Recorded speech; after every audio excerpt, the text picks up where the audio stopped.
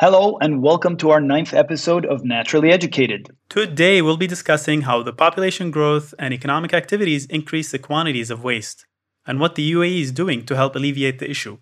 We'll also be talking about the impact of waste on the ecosystem and finally, some waste to energy projects that we should know about in the UAE, as well as single use plastic and the circular economy. Our guest this week is Senior Advisor of Priority Programs and Advisory Support at the Environment Agency of Abu Dhabi, Mona Salem. So, Abdurrahman, when I first heard about the concept of circular economy? Not really. Tell us. So it was a product design sort of theme. I was looking at something on mobile technology.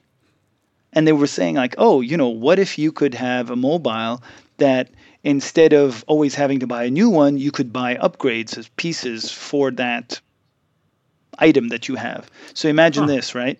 So you want to upgrade your battery. You take the battery part out and you attach a new battery piece that's got twice the life. And then what happens is the battery that you gave back gets recycled and built into more technology. Then you say, you know what? I need a better camera. And you pull the camera part off the mobile. It was theoretical. Wait, you pull the camera out? Yeah, it's like modular, if you know what I mean, right? Wow. So they're different parts. I think it was in a Wired magazine or something. But the whole premise was, what if the whole economy worked in a way that you could pull apart all of these different, bits of your gadget or your device, and have them recycled in a smaller, more specific loop to get a better part. And so sort of what you use gets repackaged and then repurposed, and you can use it again. There you go. And what's crazy about this is that was a very high-tech example, but I actually now deal all the time in circular economy with my consultancy. We're talking about how do you recycle carbon and create a circular economy in carbon. So how are you turning carbon waste into carbon as a product or as an input again? And the same with water, the same with nitrogen, the same with, it's about where you have a waste stream, can you bring that back into the system rather than call it waste? Interesting. So from your experience, is there a lot of leeway? Like a lot of the companies, are they surprised by the amount of things they can do? I think a lot of the time, it's about awareness and about technology. So, do you know that what you are calling a waste is actually a product? And the food systems and more mature manufacturing technologies, they know how to do this. But it's like, one amazing example in the UAE is the heat that comes off our aluminum refinery. And that is So the heat that comes off that is actually recycled and reused for desalination. So what used to be a waste stream, where you're trying to refine aluminum from bauxite, the raw material, and you're expending a lot of energy to do that, a lot of heat comes off. Now, if that was all you were doing, you lose the heat as energy. Now, one way to reclaim that is actually to put that heat into another system. And that would be desal. So desalination of water. Which is sort of functions. And you can use a more effective or more efficient use for desalination. Yeah, that's incredible that, some people will think, cleverly about this aspect and put it to good use. You know what to me is the most vivid picture of the circular economy idea? No, tell me. It's the idea of gray water. So right? So how the government, for instance, in different Emirates, they use the wastewater, in order to use it to irrigate the plants. That I don't think the plants would matter whether the water is sort of pure or not. The funny thing about that gray water is it's very nutrient rich.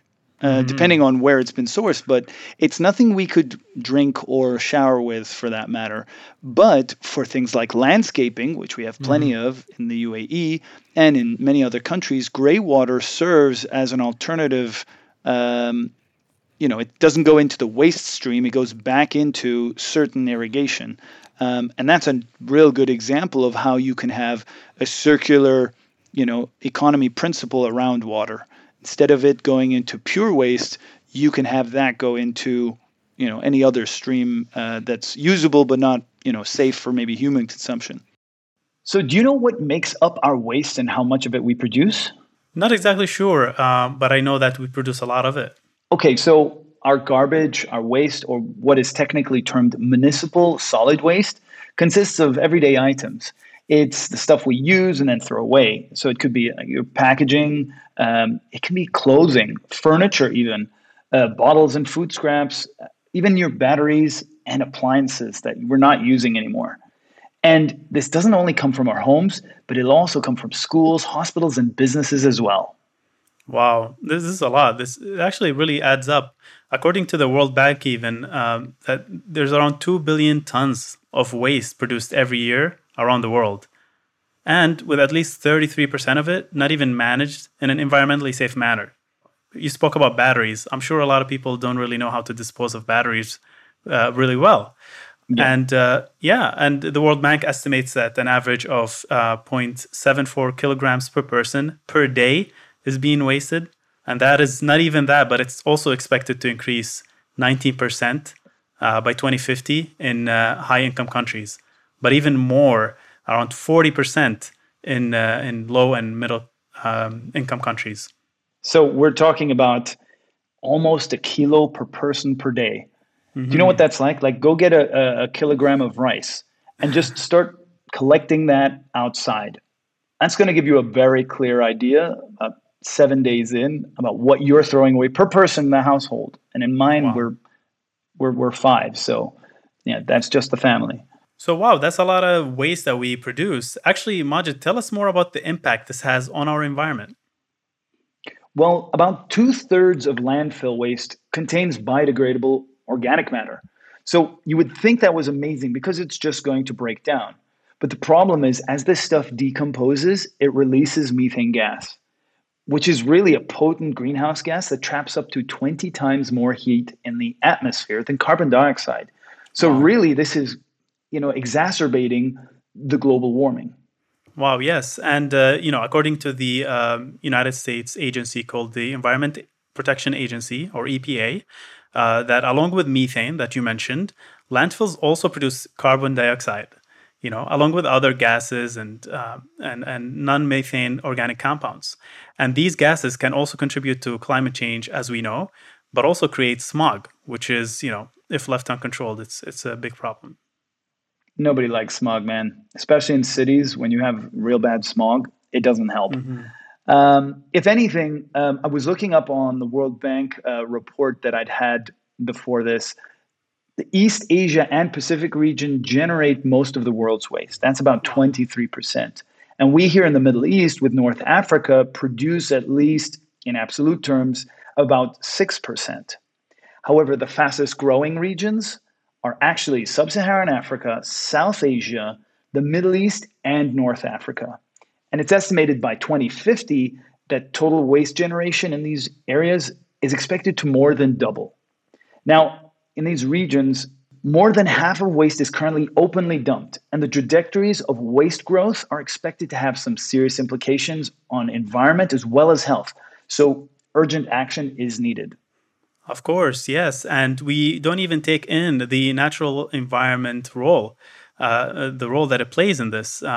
So, for instance, the impact that rainfall has on our landfills.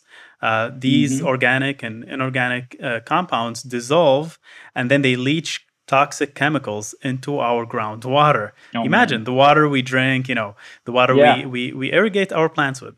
So we have to look into how we divert the waste from landfills. And actually, this is about to change in the 21st century.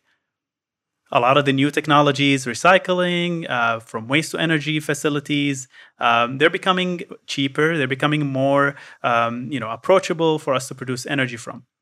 And some cities also, alongside that, are creating zero waste goals in order to reduce all of the waste that we produce. So what's the situation in the UAE? Well, actually, the UAE is investing a lot in waste management. Obviously, it's a beneficial new energy source.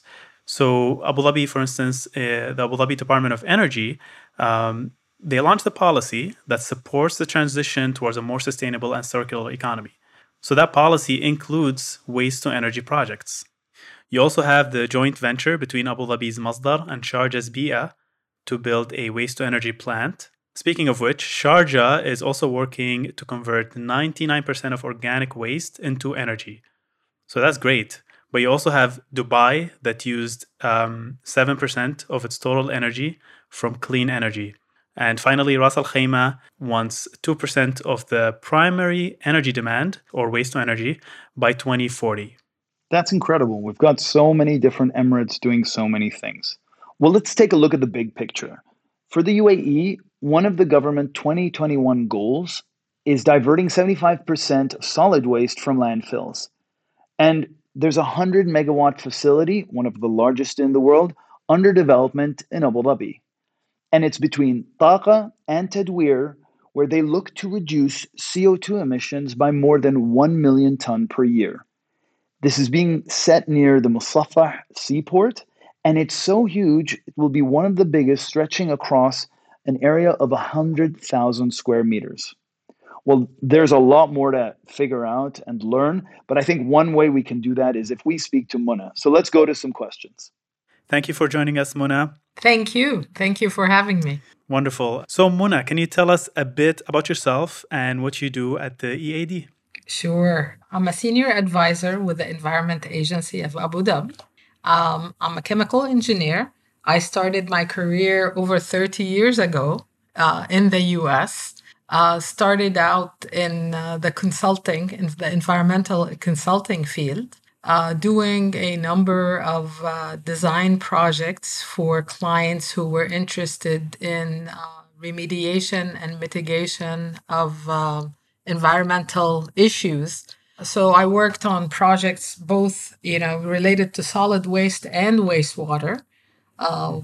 Doing remediation work, doing waste audits to try to reduce waste streams. Then I moved from the consulting side and became a client by moving to government. And I became the deputy director of public works for the city of Indianapolis, which at the time was the 11th largest city in the US. And there I was responsible for a lot of projects in public works, including waste management. In fact, they called me Trash Queen at that time. Wow. So had a lot of interesting. Title. I know it was amazing. Learned a lot about the headaches of the actual in the field, on hand issues related to waste management. Then I, moved to the UAE. And, yeah, I guess we got jealous of the title. We wanted our own Trash Queen. I actually came here to work on development. So early in 2006, I came here and joined an engineering and project management company and worked on many of the developments that Abu Dhabi has. Projects such as the Sky and Sun Tower and the Gateway project on Dream Island, Qasr al-Watan, a number of projects with the company I was working with. And so got to really see the development scene here.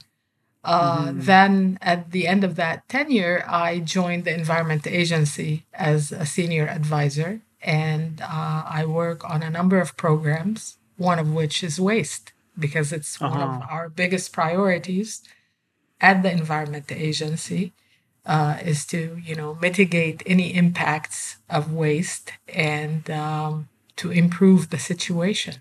Yeah, and I guess that implies that there is a bit of a dire situation that we're going through. Give us a short picture of what is the waste, statistic-wise, looks like in Abu Dhabi? Sure. I'll share with you the latest published statistics. And basically, in 2019, the validated data showed that Abu Dhabi generated 11.227 tons of waste per day. Wow. Per day. Per day.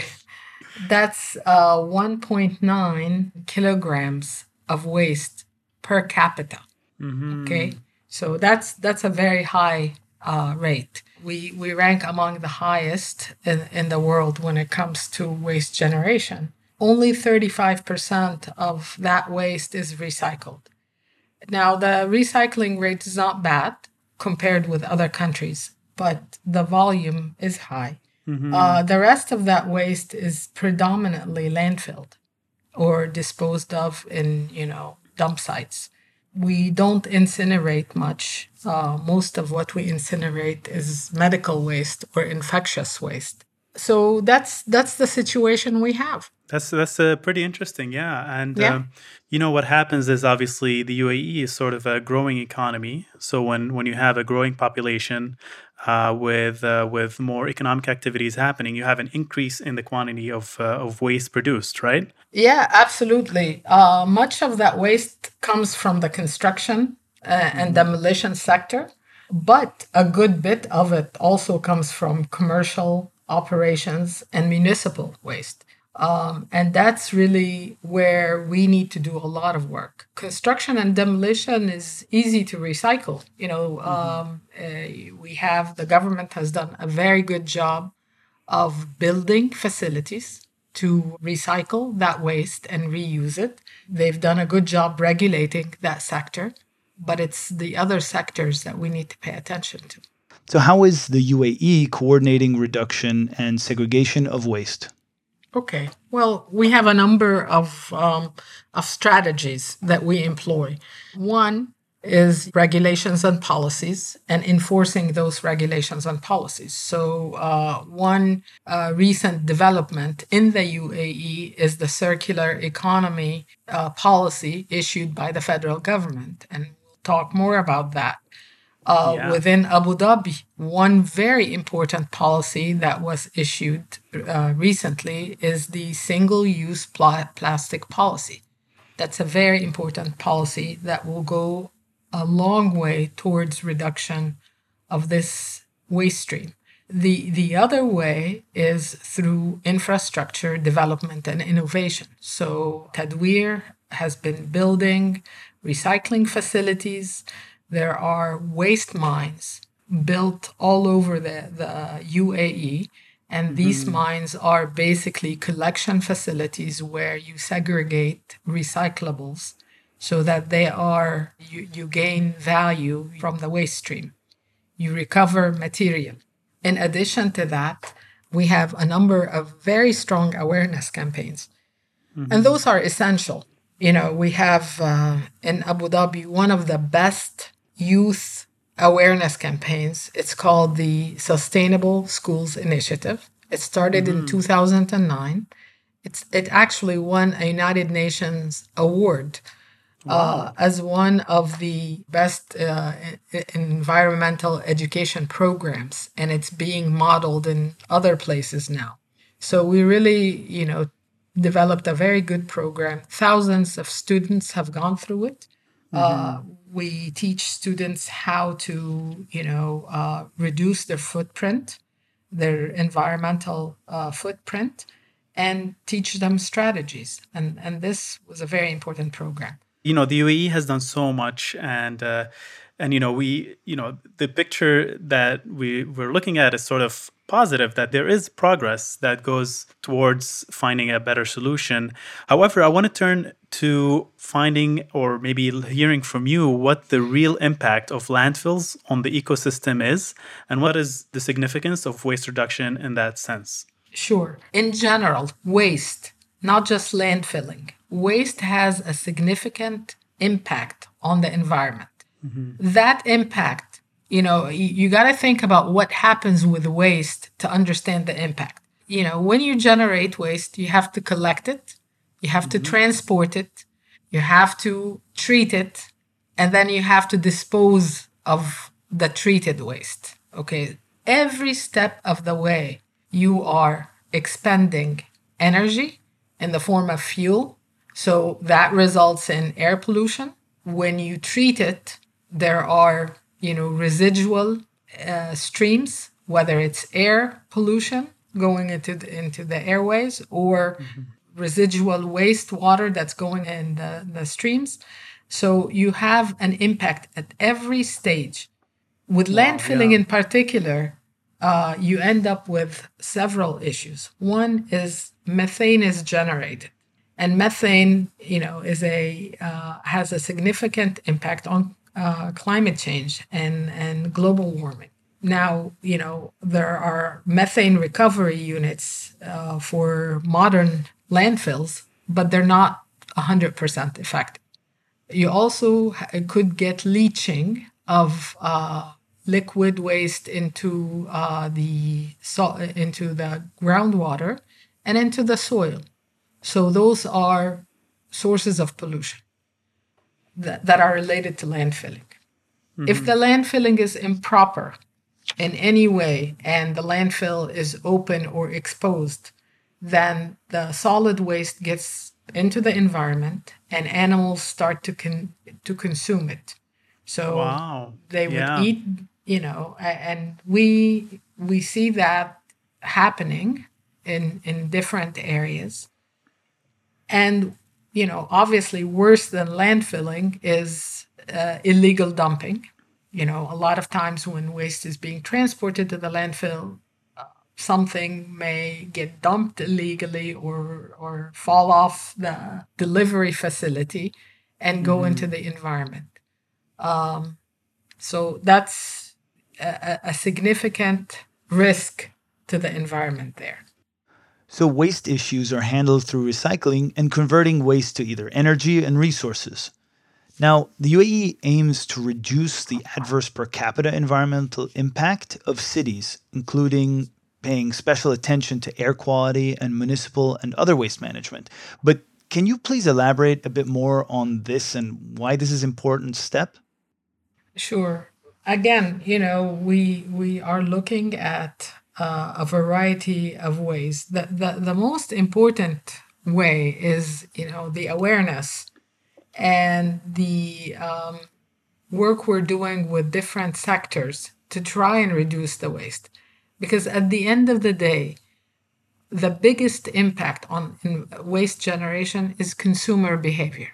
Okay, so, think about yourself. How do you, go throughout the day? If each person thought from the moment I wake up to the moment I go to bed for 1 week, if you keep a log of all the waste you generate and whether it's really necessary or not. A simple example is when you go and shop and, assuming that what you're buying is really something you really need. Okay, not want. You really need it. Okay, but I want some chips. I mean, I gotta have my, peanuts. How is it packaged? Okay, true. A lot of times you go to the mall and you get a product, and they wrap it in tissue, and then they put it in a nice bag, and they add ribbons, and then they put it in another bag. Is this needed? Is it necessary? So as an individual, there's a lot that you could do to go towards waste reduction. One is understanding your consumption behavior and making changes to that. If you take that concept and apply that to a business, okay, so the organization you're working for, if you review every operation you have, something as simple as buying pens. Okay, we buy pens, and the pens come in, you open the box, they come in like a box of 12, and each pen is wrapped in a plastic sheath. What does the plastic sheath do? Does it, well, when we asked our supplier, they said, well, it's because in transport, maybe the two pens will rub against each other and it will create a tiny scratch in the pen. Does that change the function of the pen? It doesn't. But before, you can even use it, You have to, get it off of a pallet and then from a bigger box to a smaller box and out of a plastic sheath. So really reviewing, I mean, these are just some visual examples, but you take that and you apply that to every operation you have, you can find significant ways to reduce your waste stream. In addition to that, your waste may be someone else's input into an operation. That's when we get into circular economy. So one of the things the UAE is doing is focusing on circular economy. There's a circular economy policy, and that's going to help promote innovation and different ways of doing work where maybe businesses can cohabitate, where your waste can be input to a neighbor's operation.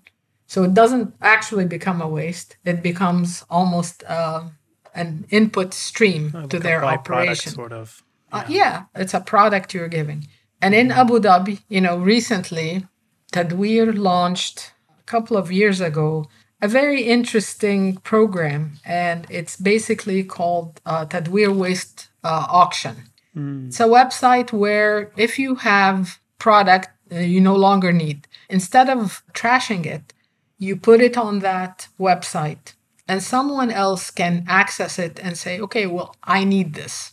I'm going to take this. One example, let's say you have a shop, clothing shop, and you close that shop and you have a whole bunch of clothes racks, that you don't need. You have hangers you don't need. So instead of sending those to the trash, you put them there. Another person is going to start a dry cleaning business. They need the clothes rack, they need the clothes hangers, so they just take it from there. So it didn't go to waste. They didn't have to buy it. We didn't have to expend material and resources making new clothes racks and clothes hangers. Everybody wins. That's an example of a way circular economy can happen. Thank you. Yeah, I mean, that concept of sort of reusing instead of using new material or expending new raw materials to build something, you can just reuse what's available, and could be actually economically, cheaper as well for the company or, for the government and so on.